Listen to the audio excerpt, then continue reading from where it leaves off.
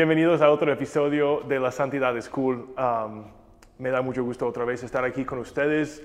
Para este episodio sí traigo muchas cosas en la mente y en el corazón que quiero compartir con ustedes. Cosas muy importantes.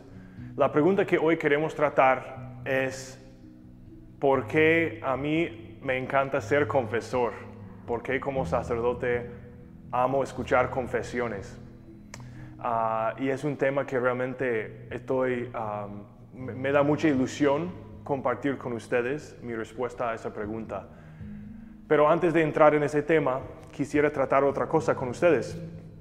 Que la semana pasada, como sabrán, tuvimos dos acontecimientos importantes aquí en México y a nivel internacional también.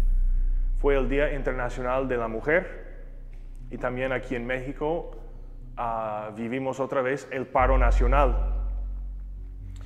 Y tuvimos también manifestaciones aquí dentro de nuestra universidad. Y mi reflexión al respecto que quisiera compartir con ustedes es pensando en lo que vimos y vivimos en esos días. Pues vimos muchas manifestaciones buscando hacer conciencia de los abusos y de las violencias que sufren muchas mujeres que son nuestras amigas y hermanas. Y debido a esos abusos y esas violencias, pues muchas mujeres han sufrido mucho. Y yo quiero decir que estoy con ustedes y me paro con ustedes buscando el fin del abuso y de la violencia, buscando que haya oportunidades iguales para todos. Y cuando vi las manifestaciones, la verdad me provocó tristeza, diría tal vez por más, pero por dos motivos principalmente. El primer motivo fue porque sé que detrás de esas manifestaciones hay mucho dolor y mucho sufrimiento. Tal vez por las que estaban en las manifestaciones o tal vez por sus personas conocidas y queridas que han sufrido. Pero también me causó tristeza porque quisiera apoyar a esas personas, ayudar a esas personas. Y en muchos casos pues sentí que no me han visto a mí o tal vez a otros padres o católicos o a la iglesia como socios o como aliados en ese esfuerzo. Eso también me causó tristeza. Y ojalá siempre sientan que aquí encontrarán un apoyo y una mano extendida, una puerta abierta para apoyarles y acompañarles en todo lo que pueden necesitar en ese campo, que es un campo muy importante. Bueno, eso dicho, entramos en el tema del episodio de hoy, que es por qué me encanta ser confesor. Les puedo decir que obviamente antes de ser sacerdote nunca escuchaba confesiones. De hecho, podría ser delito para no ser ordenado sacerdote si lo hubiera hecho. Fun fact, un poco serio. Pero sí, entonces te ordenas sacerdote y de repente un buen día después de tu ordenación llega una persona y te dice, padre. Y tú, caray, soy yo. Y no solo te dice padre, sino te dice, ¿me podría confesar contigo o con usted? Y dices, pues sí. Es una experiencia muy particular en la vida. La verdad es que sí me acuerdo, no me acuerdo del contenido, la verdad, pero sí me acuerdo de esa primera confesión, dónde estaba y cómo fue, ¿no? Ese momento. Y hay muchas emociones que uno siente, ¿no? Que quieres ser el rostro de Cristo, quieres decir lo que necesita escuchar esa persona. Es un momento un poco intenso, la verdad. Y vas aprendiendo, ¿no? Y yo he dicho muchas veces que ser confesor ha sido la mejor experiencia de mi vida. Y lo repito el día de hoy. Y cuando lo digo, mucha gente me pregunta, ¿y eso? ¿No? Mucha gente como que siento que no entienden por qué podría yo decir eso. Porque pues ser confesor implica tratar el pecado directamente, ¿no? Para muchas personas es como tratar el lado oscuro de las personas, ¿no? O la basura de nuestras vidas. Y pues desde esa perspectiva debe ser difícil de ser confesor, ¿no? Tener siempre que enfrentarte con estos elementos de nuestras vidas. Pero la verdad es que veo la confesión desde otra perspectiva. Porque todo eso, o sea, el contenido de la confesión, pues es eso, es verdad, ¿no? No vas a compartir con el sacerdote tus éxitos y alegrías. Vas a confesar tus pecados. De eso se trata. Entonces tú estás sentado ahí en el confesionario y llega un penitente. Y muchas veces ves hasta cómo entran, ¿no? Su lenguaje corporal.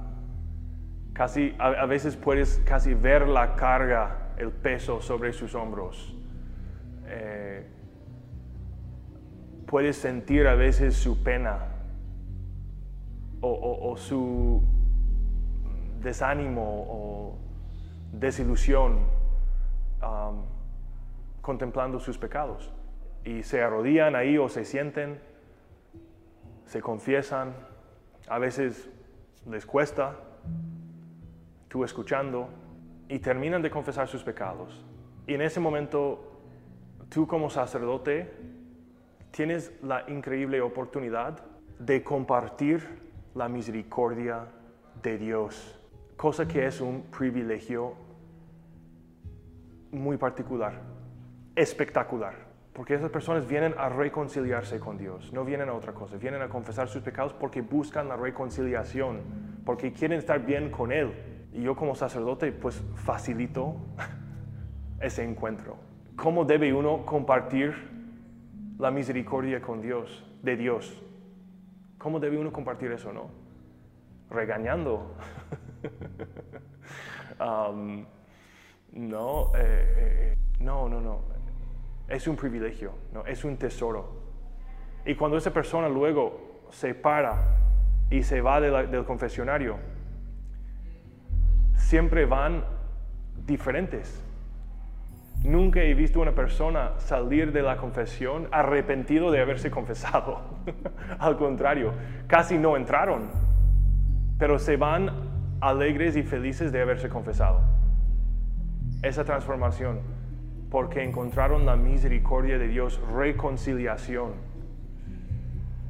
Ser confesor es ser testigo del valor de las personas que vienen a hacer algo muy difícil. Humanamente no es atractivo ir a decir mis pecados a otra persona. Entonces soy testigo del valor de las personas que dicen, tal vez no con palabras, pero el mero hecho de confesarse es decir, mi amistad con Dios me es más importante que la vergüenza que puedo sentir por mis pecados. Y ser testigo de eso enriquece muchísimo. Wow, están poniendo a Dios en primer lugar, por encima de su propia imagen, ¿no? Ser confesor es ver eso. Ser confesor también es algo muy íntimo, ¿no? Porque las personas vienen a compartir de las cosas pues íntimas, ¿no? Las cosas que no compartiríamos pues con nadie, ¿no? Tal vez con un amigo súper íntimo, ¿no? Súper cercano, pero vienes a decir cosas que no dirías a nadie más.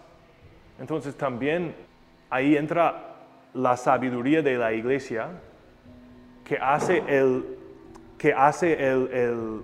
sigilo, se llama sigilo sacramental, ¿no? El secreto de la confesión es absoluta, ¿no? Yo no puedo revelar bajo ninguna circunstancia lo que yo escuché en la confesión.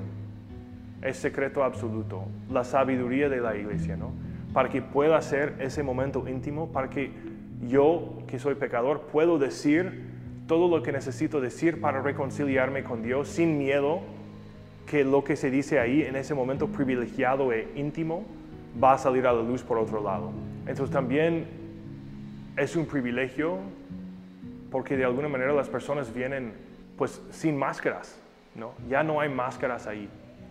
Vienen y muestran su verdadera cara. Y como confesor puedes ver esa cara. ¿Y saben qué? Son caras bonitas.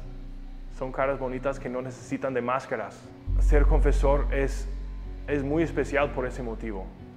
Ver esas caras. Que son las caras que Dios quiere ver. Pero que tantas veces vamos cubriendo con máscaras. Entonces, desenmascarar también es hermoso. Es hermoso. Entonces, ser confesor, desde esa perspectiva también es dar la oportunidad a la persona, bajar las defensas y ser por unos minutos, pues, auténtico, sincero, no preocupado por su imagen, o sea, libre en algún sentido. Y bueno, pues sí, espero que me doy a entender, pero sí puedo decir y reitero en este día que ser confesor ha sido la mejor experiencia de mi vida. Y compartir la misericordia de Dios ha sido el privilegio de mi vida. Espero que el ser sacerdote y yo habrá sido una bendición para muchas personas, celebrando misa, escuchando confesiones. A través de mí, la gracia de Dios ha llegado a muchas personas. Pero ese proceso de compartir esas gracias ha sido para mí también una bendición infinita. Entonces todos los días doy gracias a Dios por el don del sacerdocio y por el don de poder pues celebrar misa y ser confesor y compartir su amor y su misericordia con los demás. Creo que tenemos anhelos muy profundos, ¿no? De felicidad, de libertad, de no poner máscaras, de ser auténticos. ¿Qué podría ser más cool? ¿Qué podría ser más cool? Entonces, de nuevo, queridos amigos, mi tesis, la santidad es cool, la santidad es cool, es lo máximo. Tenemos sed de estas cosas, es lo que realmente es cool. Que Dios los bendiga.